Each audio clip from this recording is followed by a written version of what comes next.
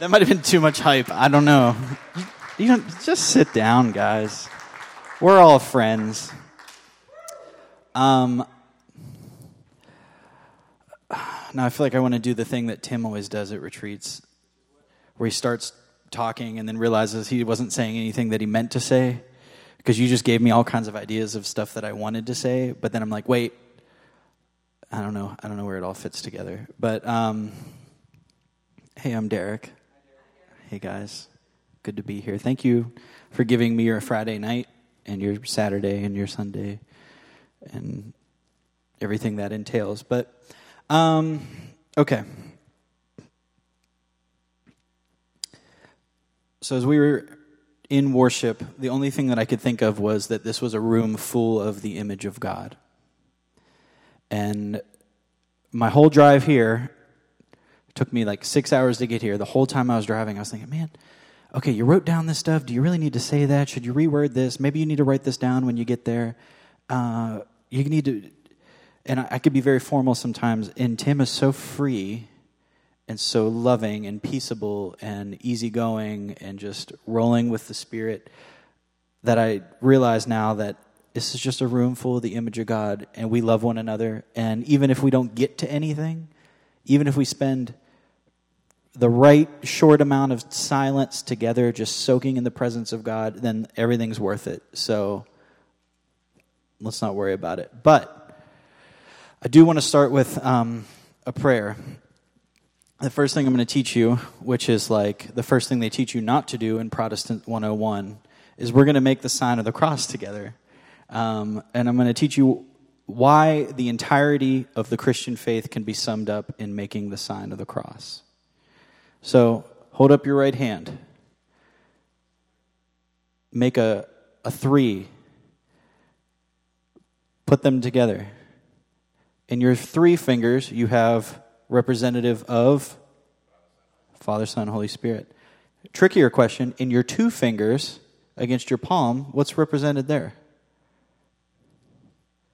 Who knows? Who knows?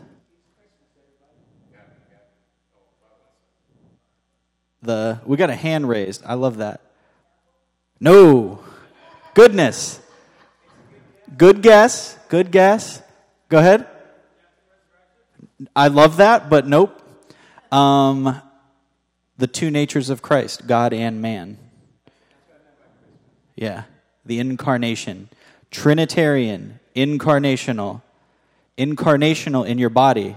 Father, Son, Holy Spirit. I go to the right because, like he said, I'm a pastor at an evangelical charismatic church, but I have an Orthodox heart, but I hang out with Catholics. And I don't belong anywhere. It's really weird and uncomfortable. So, the sign of the cross is the entirety of Christian doctrine. The Orthodox way is Father, Son, Holy Spirit. You push, you don't pull. Right, left. Well, the Catholics did it the other way until after 1054. Well, the Catholics do it that way now. So let's say, I want to say a prayer together. And this is called the Trisagion prayer. This is the cornerstone of Eastern Orthodox prayers that they say together. So they say, in the name of the Father, and of the Son, and of the Holy Spirit. Amen.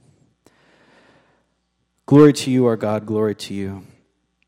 O heavenly King, the Comforter, the Spirit of truth, who are present everywhere, filling all things, treasury of good things and giver of life. Come and abide with us. Cleanse us of every stain and save our souls, gracious Lord.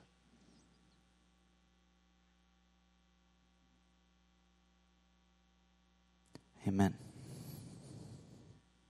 So now you have a whole church full of people that are going to be making the sign of the cross all of the time. And it's going to be really fun. So I don't know what you're expecting. What has Tim told you to expect out of this weekend? What did you tell them about me? I didn't tell them about you. I just told them that we're going to be going down some ancient pathways Okay. that are tested and proven by many generations. Accurate. And there's no reason why we can't benefit from them.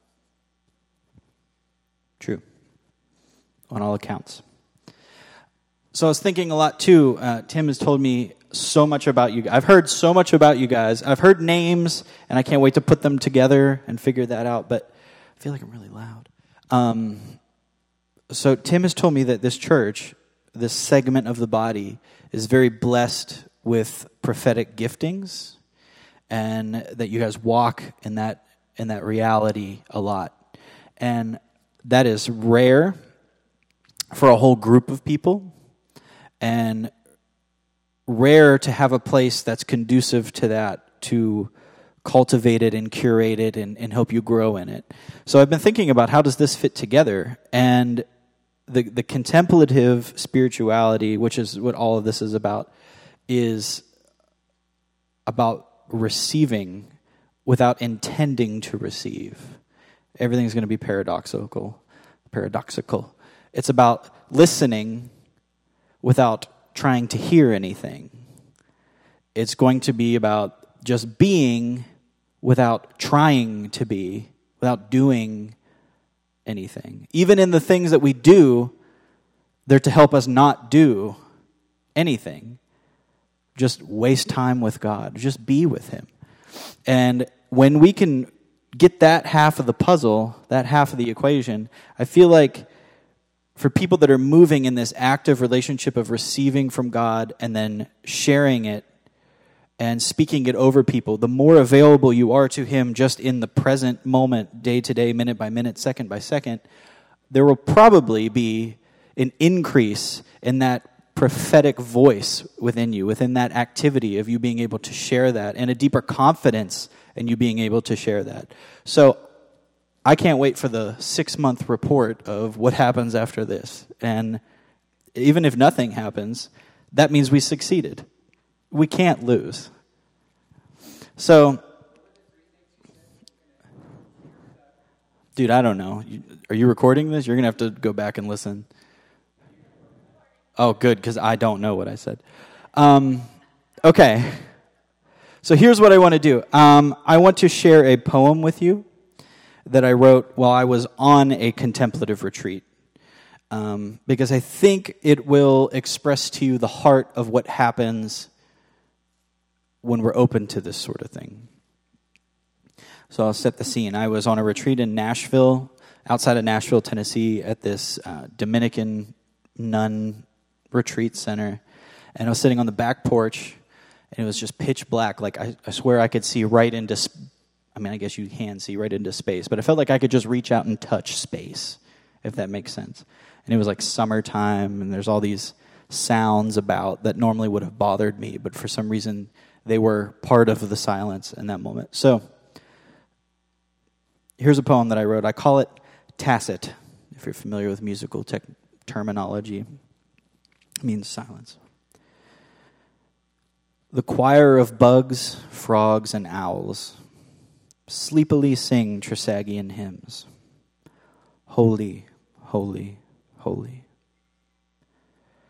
The flickering stars are candles illuminating the expansive temple. No narthex, no nave, no sanctuary. Just an eternal altar with insect altar servers processing in joy, dancing concentric paths around the glory. We commune in the oxygen-rich gifts, metabolizing the eternal word who speaks, calling, forming, creating. Our blood becomes wine. All is in Him. He embraces all. We are happy and in love. Let there be light.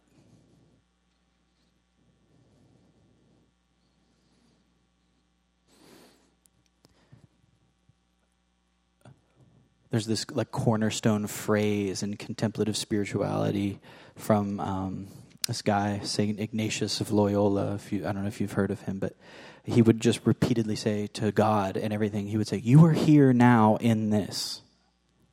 You are here now in this. You are here right now in this." And sitting on that porch with an agenda of not hearing anything, and then hearing frogs and owls and bugs and all this stuff. You are here now in this. and this deep longing at that point in time in my life, in my heart, where I really just wanted to be in a place that was like consecrated as holy. I was just so tired of churches being conference centers and being, I'm so excited to see art in here. Yeah.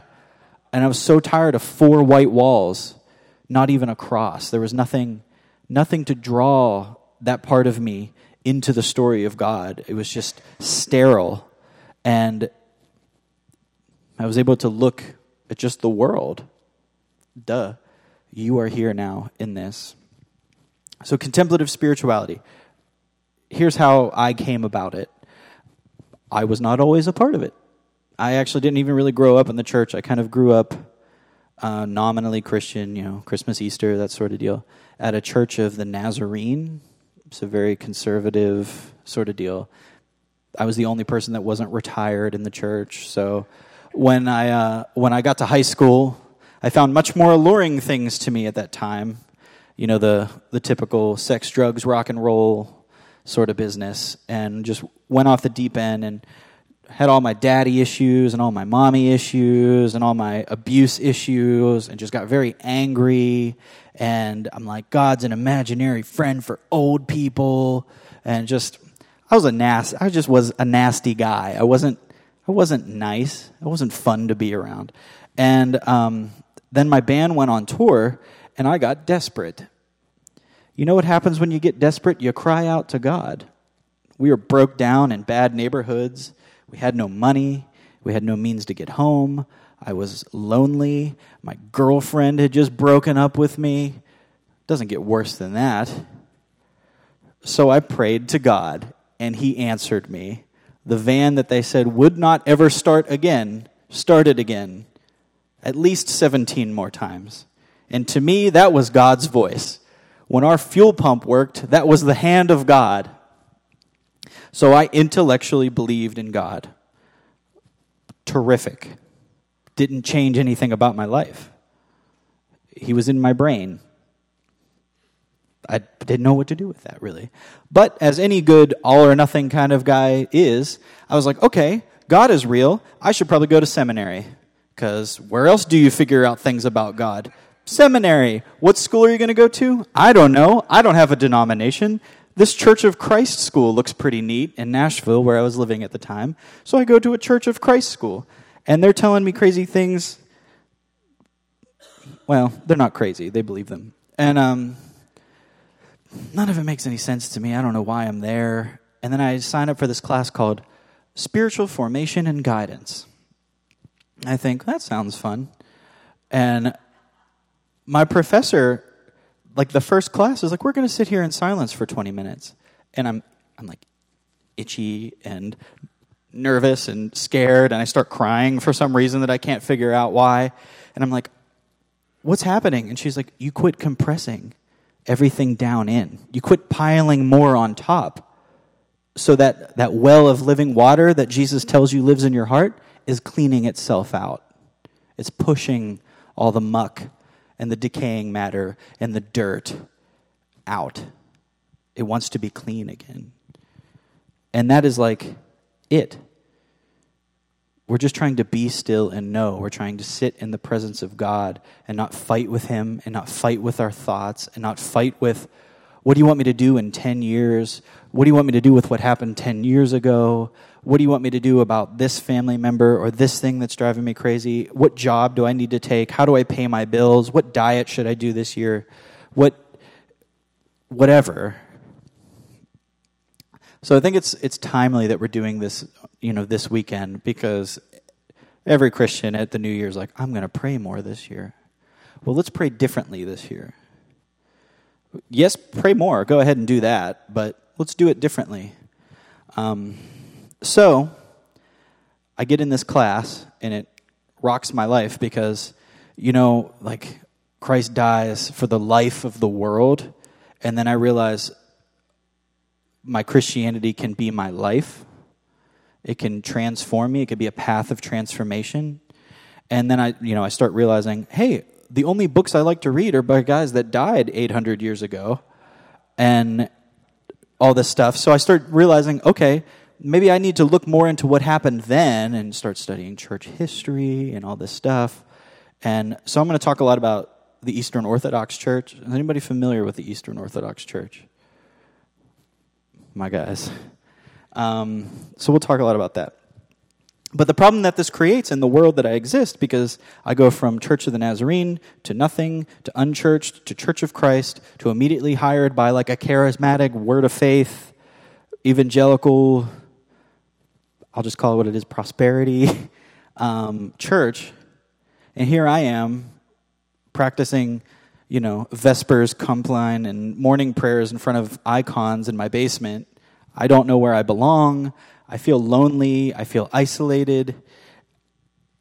That's just me being vulnerable with you. I don't even know why I'm telling you this right now. But here's what I realized. And I wrote this down specifically because I wanted to say it a very specific way. So you know how the world is all, I'm spiritual, but I'm not religious? That old phrase. I think that caused a big problem. So our culture says, well, I'm spiritual, I'm not religious, having a totally skewed view of what religious really means or what religion is. So the American contemporary church has a fear response, a knee-jerk response back that starts a trend of churches, here's the quote, emulating the world with worldly attractions to bring people in, to attempt to bait and switch them for Jesus, and reduce themselves to emotion-fueled corporations focused on metrics and feelings rather than authentic spirituality and communion with Christ.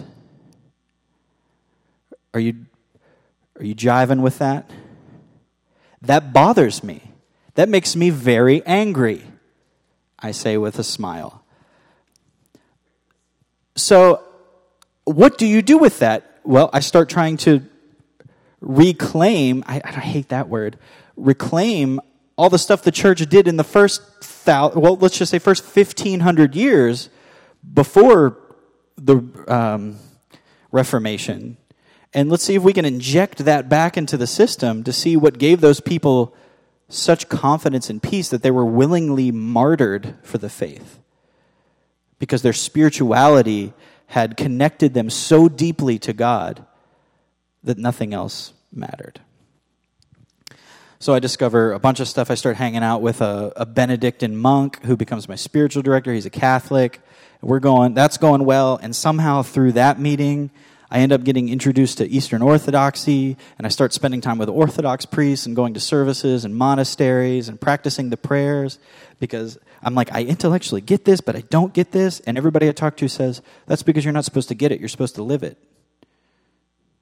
You're not supposed to just get Jesus and understand the Godhead. You're supposed to live God. You're supposed to live in Him and Him in you. And it's supposed to transform you from one degree of glory to another into the likeness of Christ on and on and on and on. So I start realizing my intuition all along was right. We can't reduce our Christian life to one moment where we just get saved and then move on. Because we're still getting saved. In the Eastern Church, they call that theosis. We're being radically transformed. And then I start thinking even this idea of communion, right? I don't just mean the Eucharist. I'll get to that. But communion with God also means communion with His saints. And it also means, I think you said this in a video, not just communion with the saints here, which is the church militant, but communion this way, the church triumphant, those who are even more alive in Christ. Now all of a sudden, God's gotten even bigger. Everything is connected. It's messy. There's symbolism, for crying out loud. Symbolism is good. And I used to think symbolism means something is like a thing, but it is not. And then I start realizing in all these prayer practices and these motions and different things, even like, the sign of the cross, symbolism points to something that represents something, but within it holds a deeper reality that is true. It could be truer than it is real. It's not metaphor, it's symbolism. So that's awesome. I want to talk about something, but it is not related, but it's really cool, but I'm not going to do it. Maybe another time. Detachment. Whereas a lot of times I'm hearing, in American church, this idea of God's going to give you things and stuff, and you're never going to be sick. And if this is foreign to you, God bless you. I'm so happy for you. But that is rampant in America. Whereas the early church was detaching themselves healthily from the world and possessions and things and healthily attaching themselves to Christ. Again, martyrdom. You can be martyred without dying. You could be martyred to the world. And it's all in opposition to this Western rationalist Enlightenment theology, which is, okay, I'm reading the scriptures and that seems kind of mysterious. That must mean I'm reading it wrong. No, it means you're reading it right because it's a mystery. The word mystery is in there quite a bit. So we have to be comfortable with that. Or instead of saying, okay, there's only one theologically correct understanding of salvation, and it's forensic, and it's juridical, and it's legal terminology only. We were guilty. Christ paid the penalty. We're off the hook. No, the early church, that is foreign to them. They'll say, sure, there's some substitution in there, but you know what it is he set you free. He gave you life. He released you from the bondage of death and sin. It was a rescue mission. It was a special ops mission, So that's there's two levels to all these things. Here's a good quote. So there's an Orthodox bishop, Callistos Ware. Has anybody ever heard of him? Orthodox folk? And this is it. Everything gets messy. We can't silo our spirituality into church time, quiet time in the morning, Bible time, this. He says, theology, mysticism, spirituality, moral rules, worship, art, these things must not be kept in separate compartments. Doctrine cannot be understood unless it is prayed. A theologian, said Evagrius, is one who knows how to pray. And he who prays in spirit and in truth is by that very act a theologian. I don't know if I pronounce this right. Is it lex orandi, lex credendi? Have you heard that? I think it's Latin. I don't know. I don't speak it. But it means we pray what we believe. We believe what we pray. So that means it's okay to pray words that aren't your own. That means sometimes the most authentic spirituality is learning to mean words you did not come up with.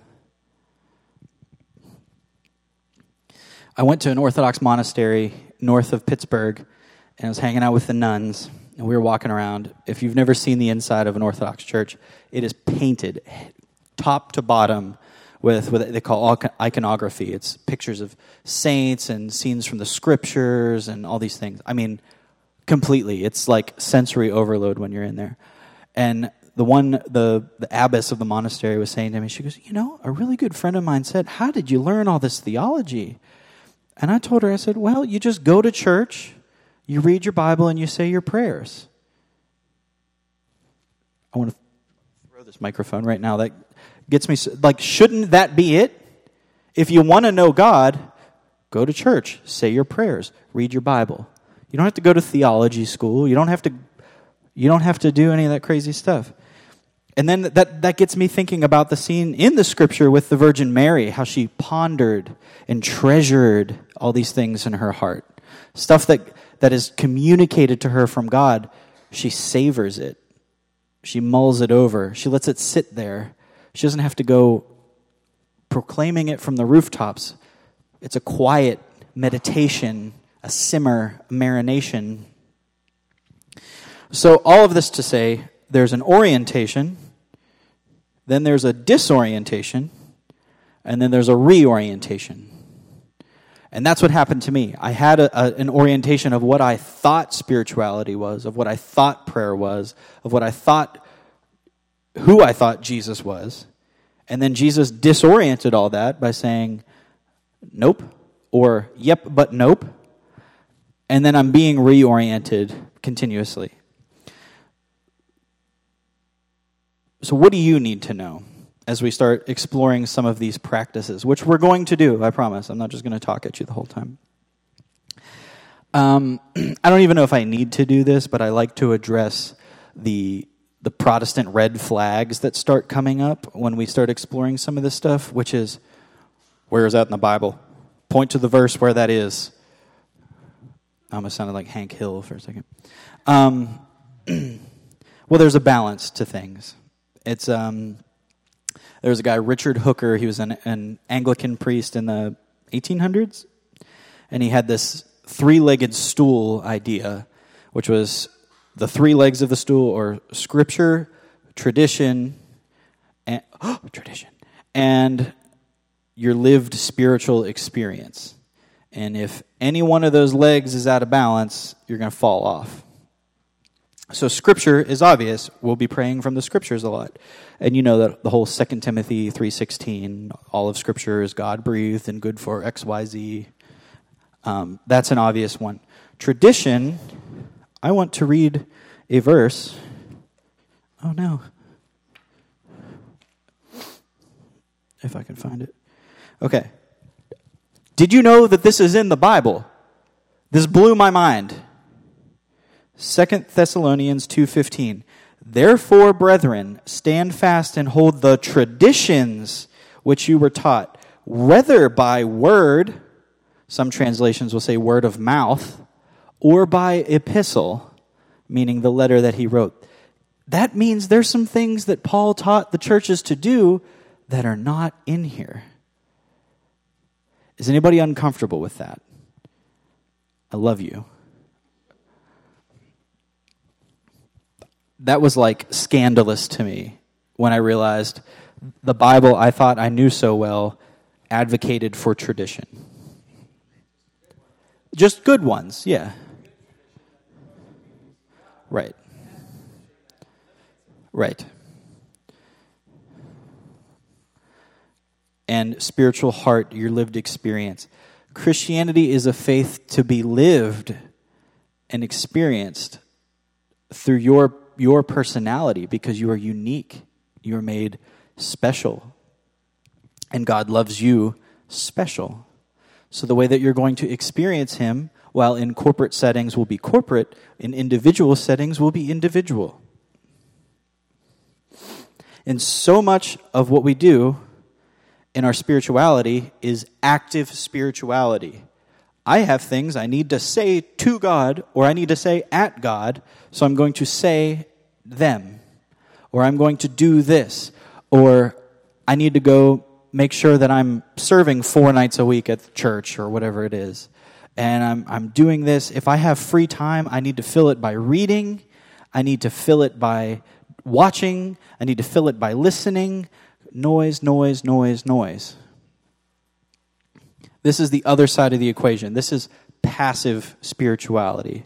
It's listening spirituality. Be still and know. He tells us that, to be still and to know. So silence and solitude come into play. In fact, there's a guy, Henry Nouwen. Anybody familiar with Henry Nouwen? He talks about how you can't go into community without first being in silence as an individual. And you can't go into ministry without first healthily being in community. So if we're to minister effectively at all, it has to start with silence and solitude.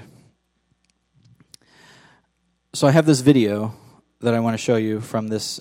He's an Romanian Orthodox priest, Father Roman Braga. He sounds like Dracula when he talks because he's Romanian. But he was held in a communist concentration camp for 11 years, 3 of them in solitary confinement. And this is what he has to say about silence and solitude, and it's better than I can say it. So let's watch it. So we have to make this experience to enter in ourselves, to discover God within ourselves. How? Well, to say to you, it's hard in America because here You know, the young people wants to live in noise. They make a lot of noise because they don't feel good if it is not too much noise around. It's like an escape. This so-called music, I don't know if it is music or not, it's some noise, but they like it because they are afraid to stay by themselves, to be quiet 1 hour in one place and don't say anything. Stay there because God wants to talk to you. And they are afraid to make these experiences and an escape. They said, "Oh, let's make noise to be." As a little girl in the camp, I always we have a religious education camp. I always mention that there was a little girl there. Was a teenage, not so little, and she had 2 transistors, one here and one here, because there were 2 programs. I don't know, with earphone, both of them full blast. And she was walking through the camp. And somebody told her, shut them off. And she said, Father, if I shut them off, I'm getting crazy. Imagine, what a dramatic situation. Not to be able to be just you and Jesus Christ. If you don't have anything to say to him, he has something to say to you. But that is the experience. First of all, we have to be at least 1 or 2 hours by ourselves there. Not only in prayer to say something, to ask, give me that thought. No, this is a prayer. The prayer is to have that feeling that God is within you. That is the definition of prayer. It's not as much as you read. It's not much as many psalms you say. Prayer is when you feel that God is within you. We are a mystery. We don't know who we are. David said, what is man, Lord, that you pay so much attention to him? You made him a little less than the angels. You crowned him with glory. And what is man? We don't know. We don't know why God needed to create me, or you and me. Because God is fullness. But he wanted to have somebody to talk with. We don't understand. God wants to talk us all the time. We don't pay any attention to him.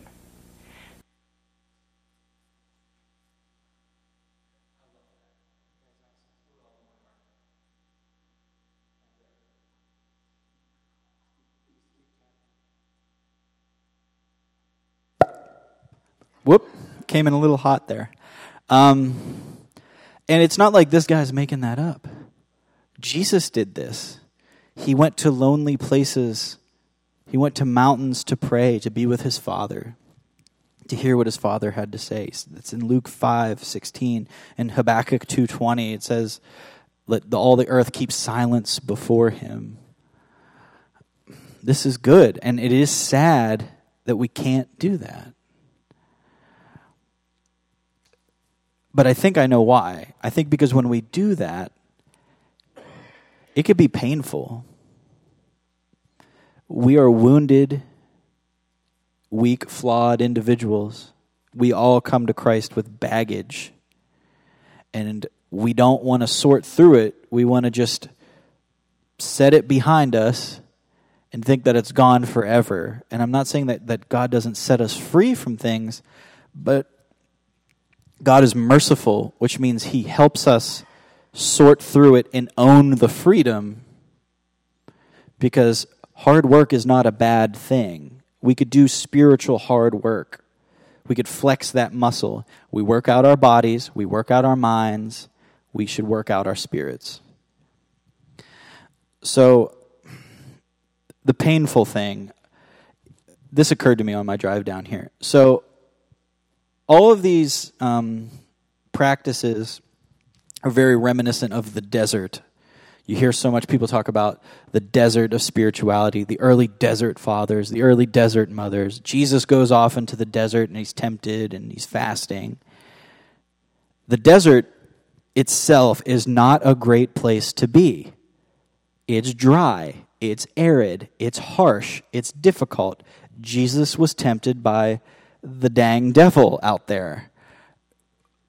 That's going to happen to us when we go into this desert, because it's the dojo, it's the fighting ground, it's the workout space. And the fruit of this experience is not in the desert, it's when you come back from it. So much about, again, the microwavable thing, the quintessential American spirituality is the fruit of the experience is the experience. I'm not saying anything bad about what we're doing here, but you turn off all the lights. We focus only on ourselves and our individual business with God. We play the music so loud that we can't even hear the person next to us singing because we don't want to be ashamed of anybody's voices or anybody moving their bodies a certain way. So corporate worship really isn't all that corporate because it's just a bunch of individuals.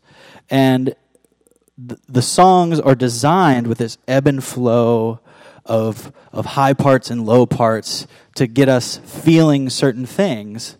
And then we walk out of and not even that, then we kick the lights on, meet and greet. Everybody's, oh, brother, it's so good to see you. Aren't you good? The Lord's just so awesome. And then somebody tells you for a very long time something that you're probably not even going to remember, and then you go back to your life as it was until the next Sunday.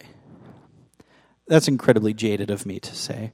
But I don't think I'm entirely wrong.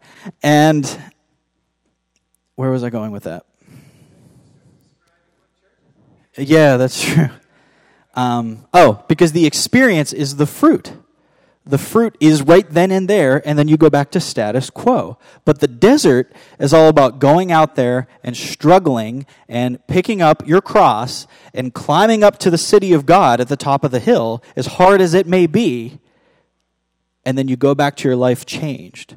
Moses comes down from the mountain with a shining face.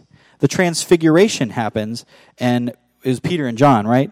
They're on the ground, they're ripping their shoes off, and then they go back different.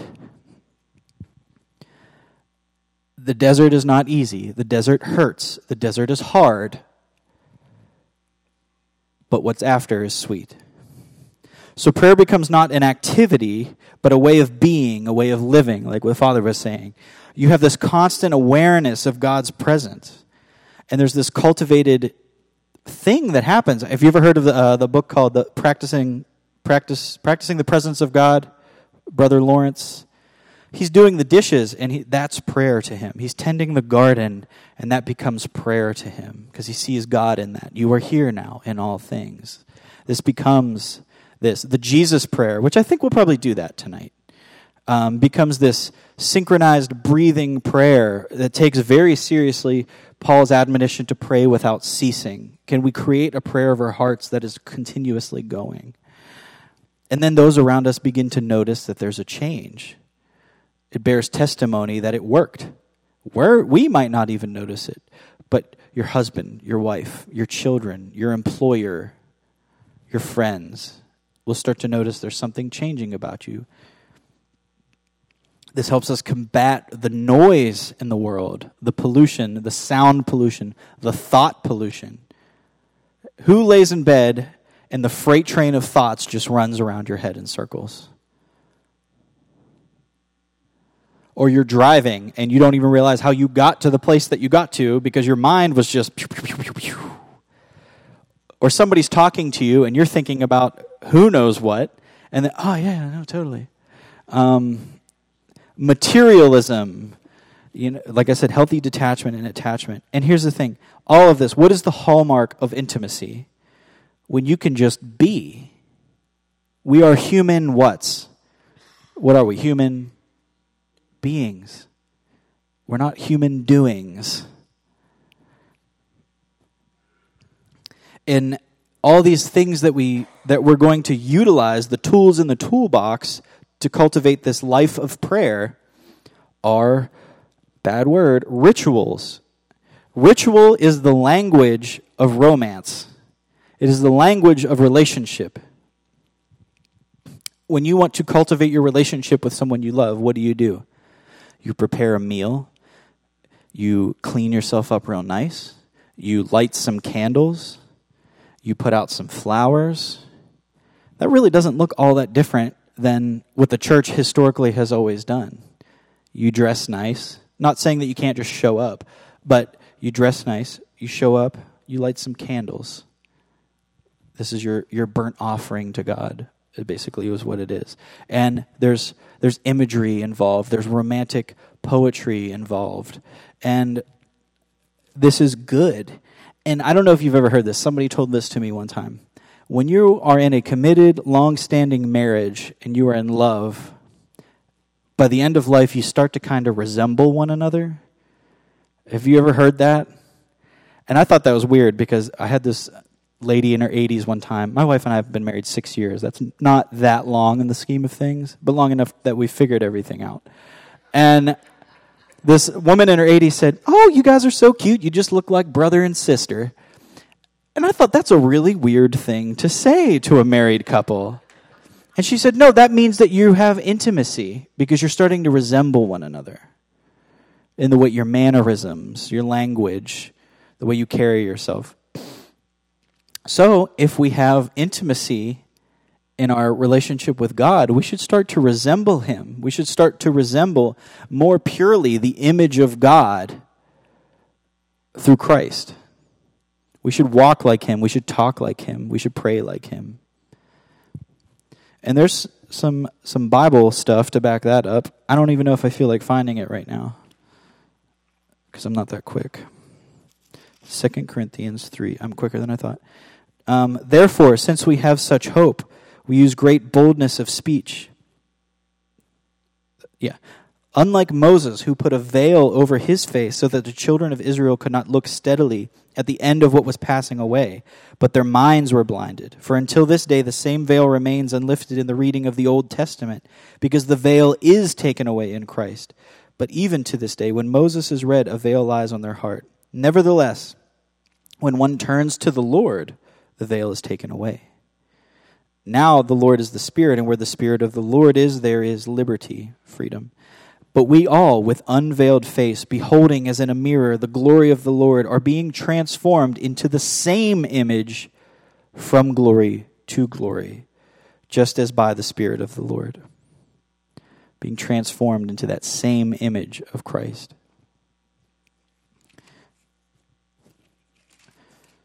Where's 2 Peter?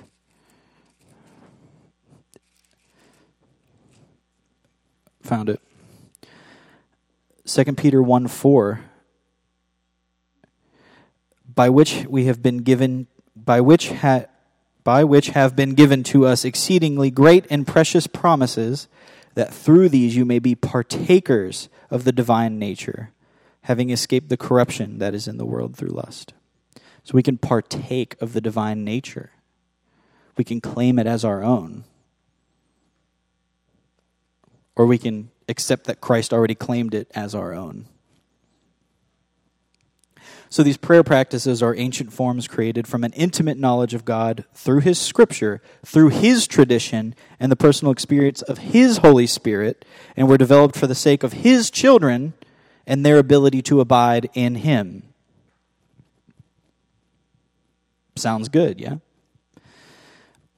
So you start to notice you have more discernment, more peace, more trust, more grace, more patience, a greater awareness of God in everything. The point is deeper communion. Christ is restorative, so it's restoring us to that initial communion that we were always meant to have with him. Participation, recapitulation, and it's holistic. It's mind, it's body, it's heart, it's soul. All of it takes place of it. We don't just sit and think. We don't just actively do. We don't just feel. It's all there. And there's different phases of life with this. So, God loves us. He is already with us. He just wants our being to rest in his being. And you grow into that. So there's a story from a book I read called Armchair Mystic. I recommend this book. It's by Mark Thibodeau. And he tells the story of his Aunt Sally. He says, when I was a child, and my mother would take me to visit Aunt Sally, my mother would tell me, "Tell Aunt Sally hi." Tell Aunt Sally, I'm good, when she asks, how are you? She would feed you the responses or the words to say. And that's where we all start. And sometimes that's where we all have to go to. We don't outgrow that. And then over time, he and Aunt Sally developed a relationship where he was old enough that he would only need to be told thematically what to say. Tell Aunt Sally how you are. Tell Aunt Sally what you did in school yesterday. Tell Aunt Sally about our family vacation. And then you grow in wisdom and stature. And you're able to just go visit Aunt Sally, and you can just have a two-way conversation. You can tell her whatever you want, whenever you want. You listen to her. You start to savor the stories that she would tell you of old, of the books that she would read you. And you have this dynamic relationship. And then eventually, when you grow into full maturity, and Aunt Sally's in full maturity, you can go visit her, and you can just sit and just be with her, and you don't feel like it was a waste of a visit. You leave knowing that she loved you, and you loved her just the same, just as well, by just spending time together. Taking a walk without talking, eating a meal and just smiling at one another.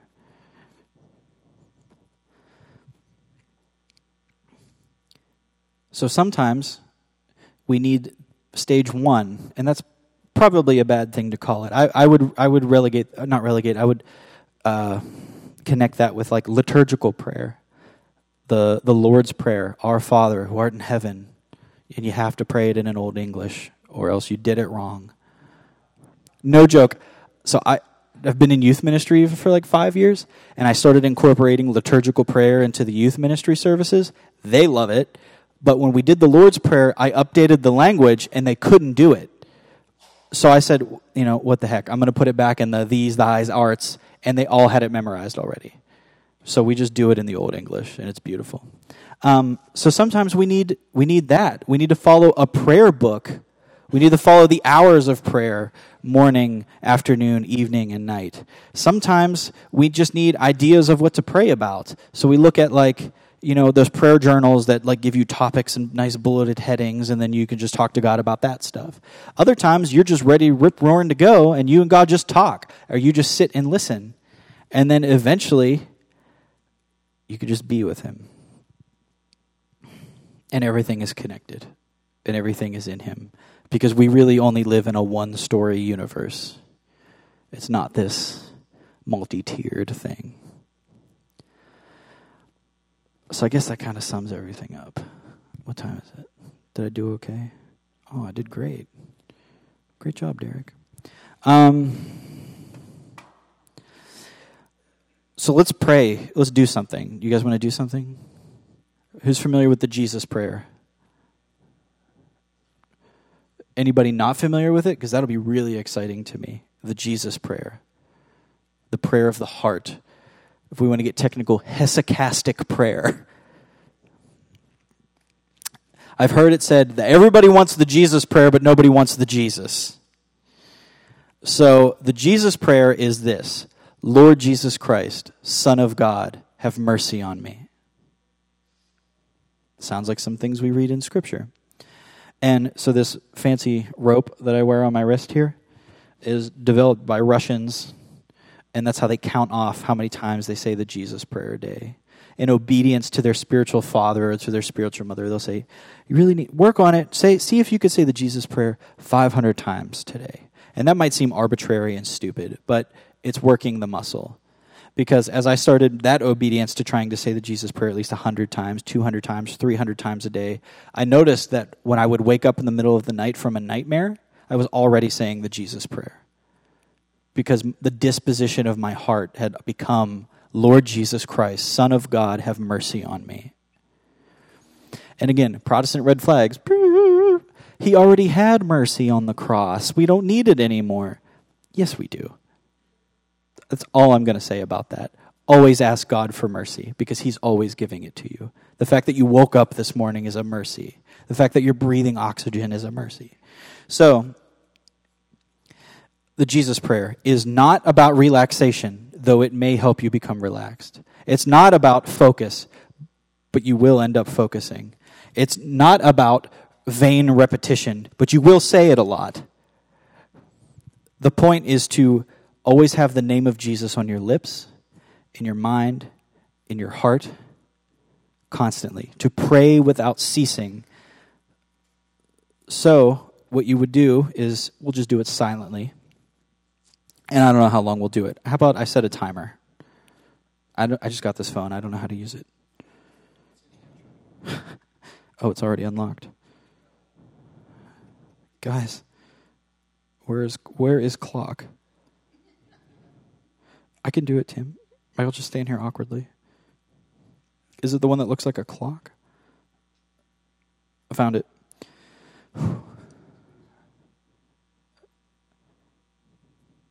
Oh, not 50 minutes. 5 minutes. You think we can handle 5 minutes in silence? I'm going to tell you. I'm glad you asked.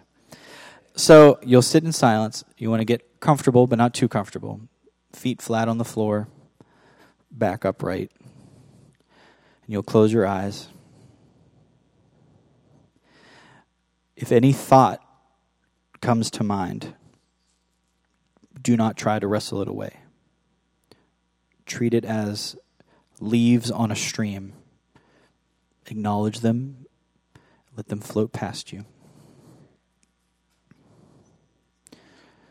Clear your senses. Set your intentions on God's presence, knowing that what you want is just to be with Him. And with the breath in, mentally you'll say, Lord Jesus Christ. And on the breath out, Son of God, have mercy on me. Breathing in, Lord Jesus Christ. Breathing out, Son of God, have mercy on me. And just do that for 5 minutes.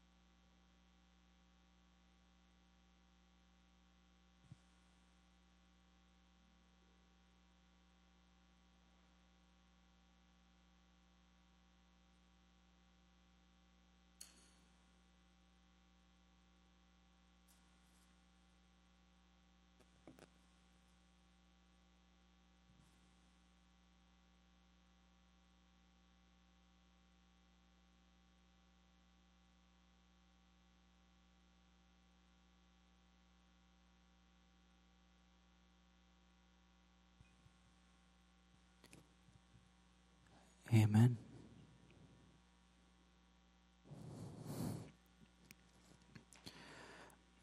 Who felt like that took forever? Who felt like that went by like that? Different perspective. It's interesting. Who had a hard time with their thoughts? Did you catch yourself saying the Jesus prayer but thinking about something else? Or imagining things? Did images come into your mind, Tim? No images. It's tricky. And the church figured this out very early on in the desert with the monastics, or just in general, the people. They said, you know what? When we do this, we're going to devote ourselves to it, and they noticed some patterns. One, sometimes some particularly nasty thoughts start coming to mind when we're trying to pray the Jesus prayer. A Russian saint once said the Jesus prayer burns the demons. So as you're praying this, they're going to be gripping on for dear life, trying to throw every trick they got. So maybe some nasty thoughts come up, or nasty feelings come up. And the Greeks came up with this fancy word called logismoi. And they said there's two different types of thoughts, and God ain't mad at you for having either. There's the thoughts that when they come, you just say, oh, hey, thought, and let it go. Or there's the ones that you determine you're going to wrestle them away and fight until you realize that, oh, wait, they're holding on to you while you're trying to fight them away. And you've just taken all of your time trying to fight a thought rather than being in the presence of God. So this is complex, and it's difficult. And I will not encourage you to say the Jesus prayer for more than 5 minutes at a time for the first year that you say it. If this is something you want to practice, and not everybody's called to contemplative spirituality, by the way. I probably should have said that in the first 20 seconds that I started talking. But if you want to try this, I would recommend setting a timer for 5 minutes a day or a week and just try it. Lord Jesus Christ, Son of God, have mercy on me. Get you a prayer rope. If you just Google prayer rope, they'll come up. Sometimes adding that tactile element really helps. You're just thumbing through the knots on the rope. You've engaged your body. Our faith is Trinitarian. It's incarnational. So we can use physical items in our spirituality. Anyway, I could probably talk about that forever. But I am officially done speaking at you right now. Anybody have anything that they want to ask or complain about or cheer about? I'm open to it. I want to dialogue with my friends. Yeah.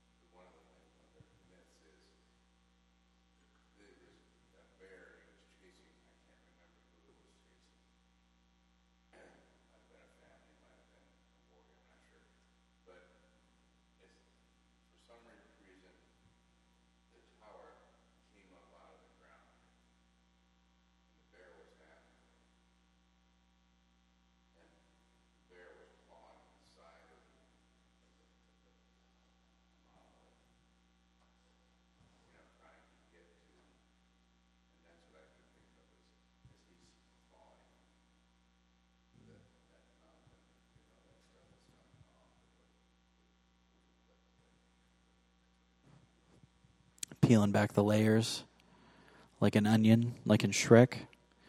I don't know how I just went from Native American spirituality to Shrek, but if anybody can do it, it's me. Yeah, we have these layers.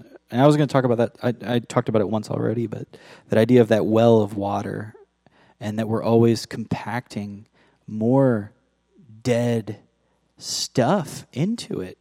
The water's just as pure underneath of it all. And it'll work its way out if you let it. But if you're constantly shoving more on top of it and into it and pounding it down in there, it's just going to sit there. It's always there. You don't have to go in with a shovel and dig it out. You just have to stop piling more on. It'll do its own work. The Holy Spirit within us praying will do the stuff. We just have to let him. That's a cool story, though. I'm going to use that, I promise. Anybody else have anything?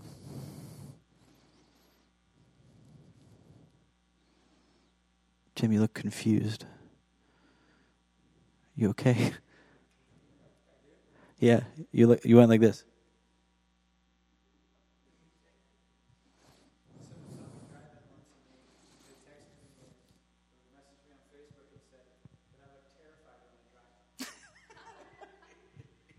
All right. I do. Yeah, I'll say something here about Jesus prayer. When I first visited the Northbacks Church, and they peppered the service throughout with specific prayers, and they all knew the words on command, and I was always the last to stand, the last to sit.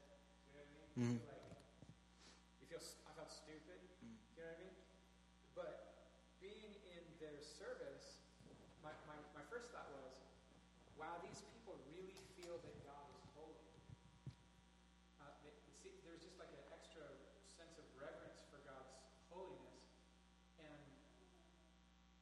instead of feeling like they were cowering before God's judgment, it was more like they were confidently embracing his mercy. Do you know what I mean? That's it. That's 100% it. Because you would think someone who walks around saying, have mercy on me all day, is like, dude, you're forgiven already.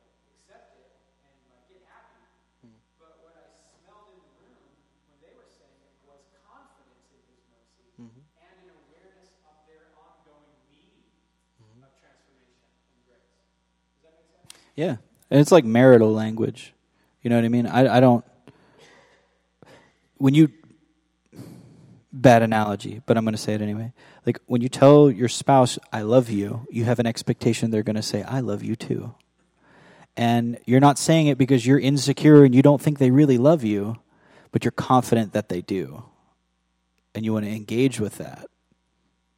Is that analogous to what you're saying? I was just thinking that when my wife tells me that she loves me, I tend to respond with not as much as that on you, and then we get into an argument. Aw. You hang up first. No, you hang up. Yeah, that's the Orthodox. My heart is Orthodox. I'm probably going to be there at some point. Yeah, so all these things that we look at is like, why are you begging for mercy like you're scared to death? It's this joyous, Lord have mercy, and this expectation of his holiness is not external to me, but it's in me, and I'm a part of it, because I look around the church, in the Orthodox Church, and I see all the saints, all these great heroes of the faith, like in Hebrews when it talks about like the hall of faith, And in the Orthodox service, they go through with a censer, a thing of spilling water everywhere. And they're swinging the censer of incense, and that's the prayers, incense. They offered incense in the temple with prayer. And they go around the church and they sense all the icons, all the images of God and the saints. And then the priest and the deacon stops and he looks at you in the congregation, and they sense you because you're an icon of God. You are one of the saints that is depicted on the wall, and his holiness is in you. So it's this tying together, this recapitulation of all things in one, and it's just awe-inspiring and humbling and beautiful and amazing to be you are part of the architecture, Yeah, you are the temple.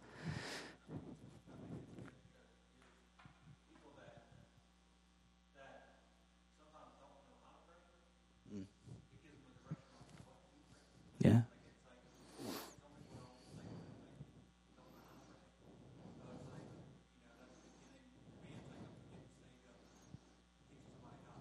Right. Absolutely. It's the building block. And, I even have friends, a really close friend of mine who told me she went through this incredibly difficult 2-year span of just down and out, total depression, couldn't even get out of bed, depression. She said, the only thing I could do was lay in bed and pray the Jesus prayer. She goes, and if it weren't for that, I don't know if I would have pulled out of that 2 years. I asked for God's mercy, expectant of God's mercy, knowing that he was giving me his mercy and that he would continue to do so. So when you have nothing else to say, Lord, have mercy, And like I said, let it become this programming of your heart. I mean, I can't count the number of nights that I wake up and I'm like, have mercy. Like it's already coming out of my mouth, like as I'm getting out of bed. When I practice it regularly. When I don't during the day, that eventually goes away. But it's a good place to be. Yeah.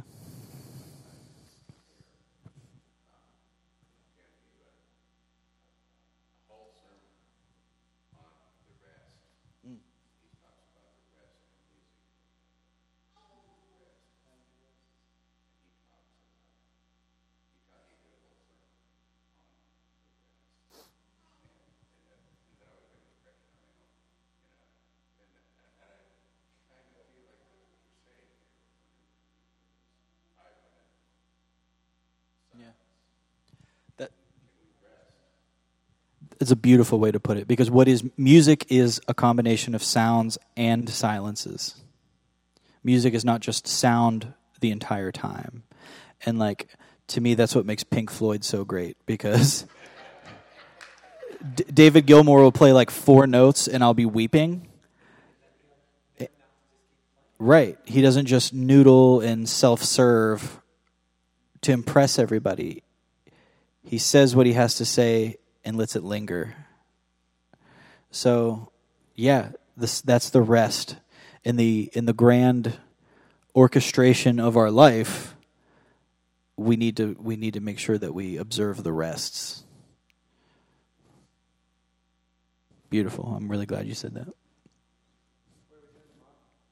Some things. So, in the morning, I just want to do practices. I just want to do different things. So I was thinking we could pray a liturgical morning prayer together, if we print it out. So liturgy means the work of the people. And some people are opposed to liturgical prayer because they feel like it's rote in a bad way. But if you view all of life as sacramental, then it's preparing you for the second liturgy, which happens after the first one. Duh. So I figured we could start just communally praying morning prayers together. And then I want to do the centering prayer, which is that ringy bell prayer that Tim likes so much. And then I wanted to do a prayer labyrinth, but I couldn't get my hands on one. So we could make something up. I have some ideas. I have printouts of them. We could just trace them with our finger. It'll be real like finger painting. I saw a couple of them, but I didn't want us to have to go anywhere. Yeah. If anybody would know, it would be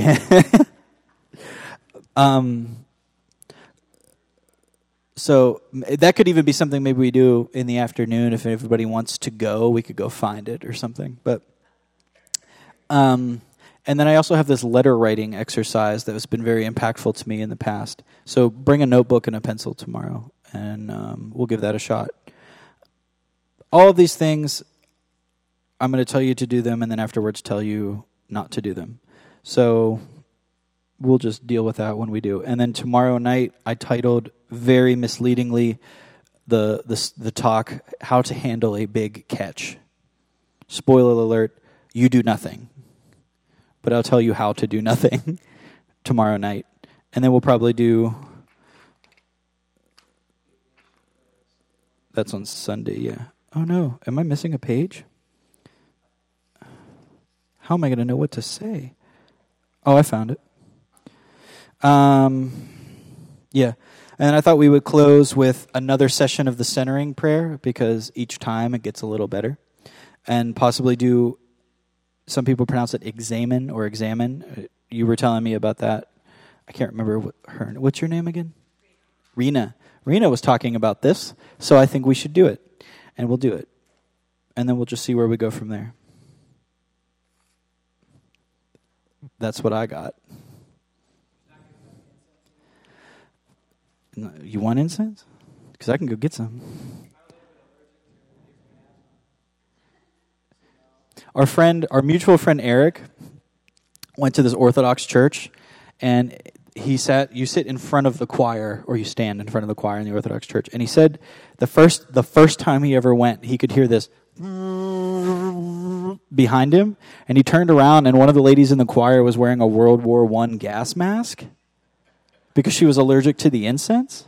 So I can't figure out why she was in the choir if she had to wear a gas mask, but I figured if that was going to happen to anybody, it would be our friend Eric. But so you could always just wear a gas mask. Right, yeah. Fallout shelter sort of deal. But yeah, and we could I'm open, we could do whatever. What do you want to do? Yeah.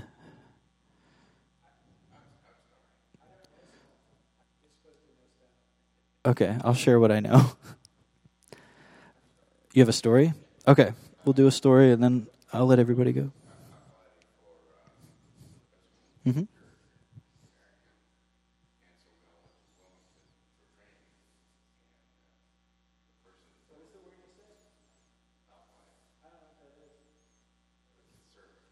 Altar servers.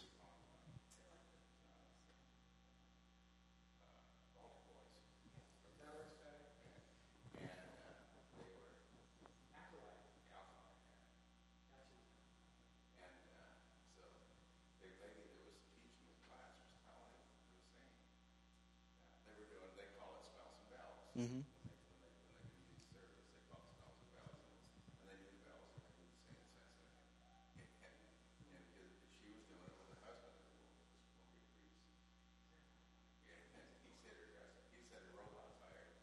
Oh no.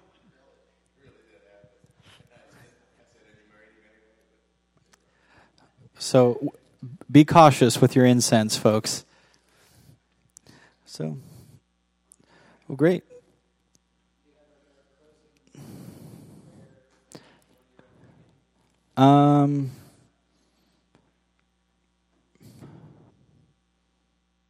Probably. I just can't think of it right now. That one, like, bookends everything. Or we could just pray the Lord's Prayer together. I like that. Let's do that. Get out your sign of the cross. In the name of the Father, the Son, and the Holy Spirit. Our Father, who art in heaven, hallowed be thy name. Thy kingdom come, thy will be done, on earth as it is in heaven. And give us this day our daily bread, and forgive us our trespasses, as we forgive those who trespass against us. And lead us not into temptation, but deliver us from evil. Is the kingdom, the power, and the glory forever. Amen.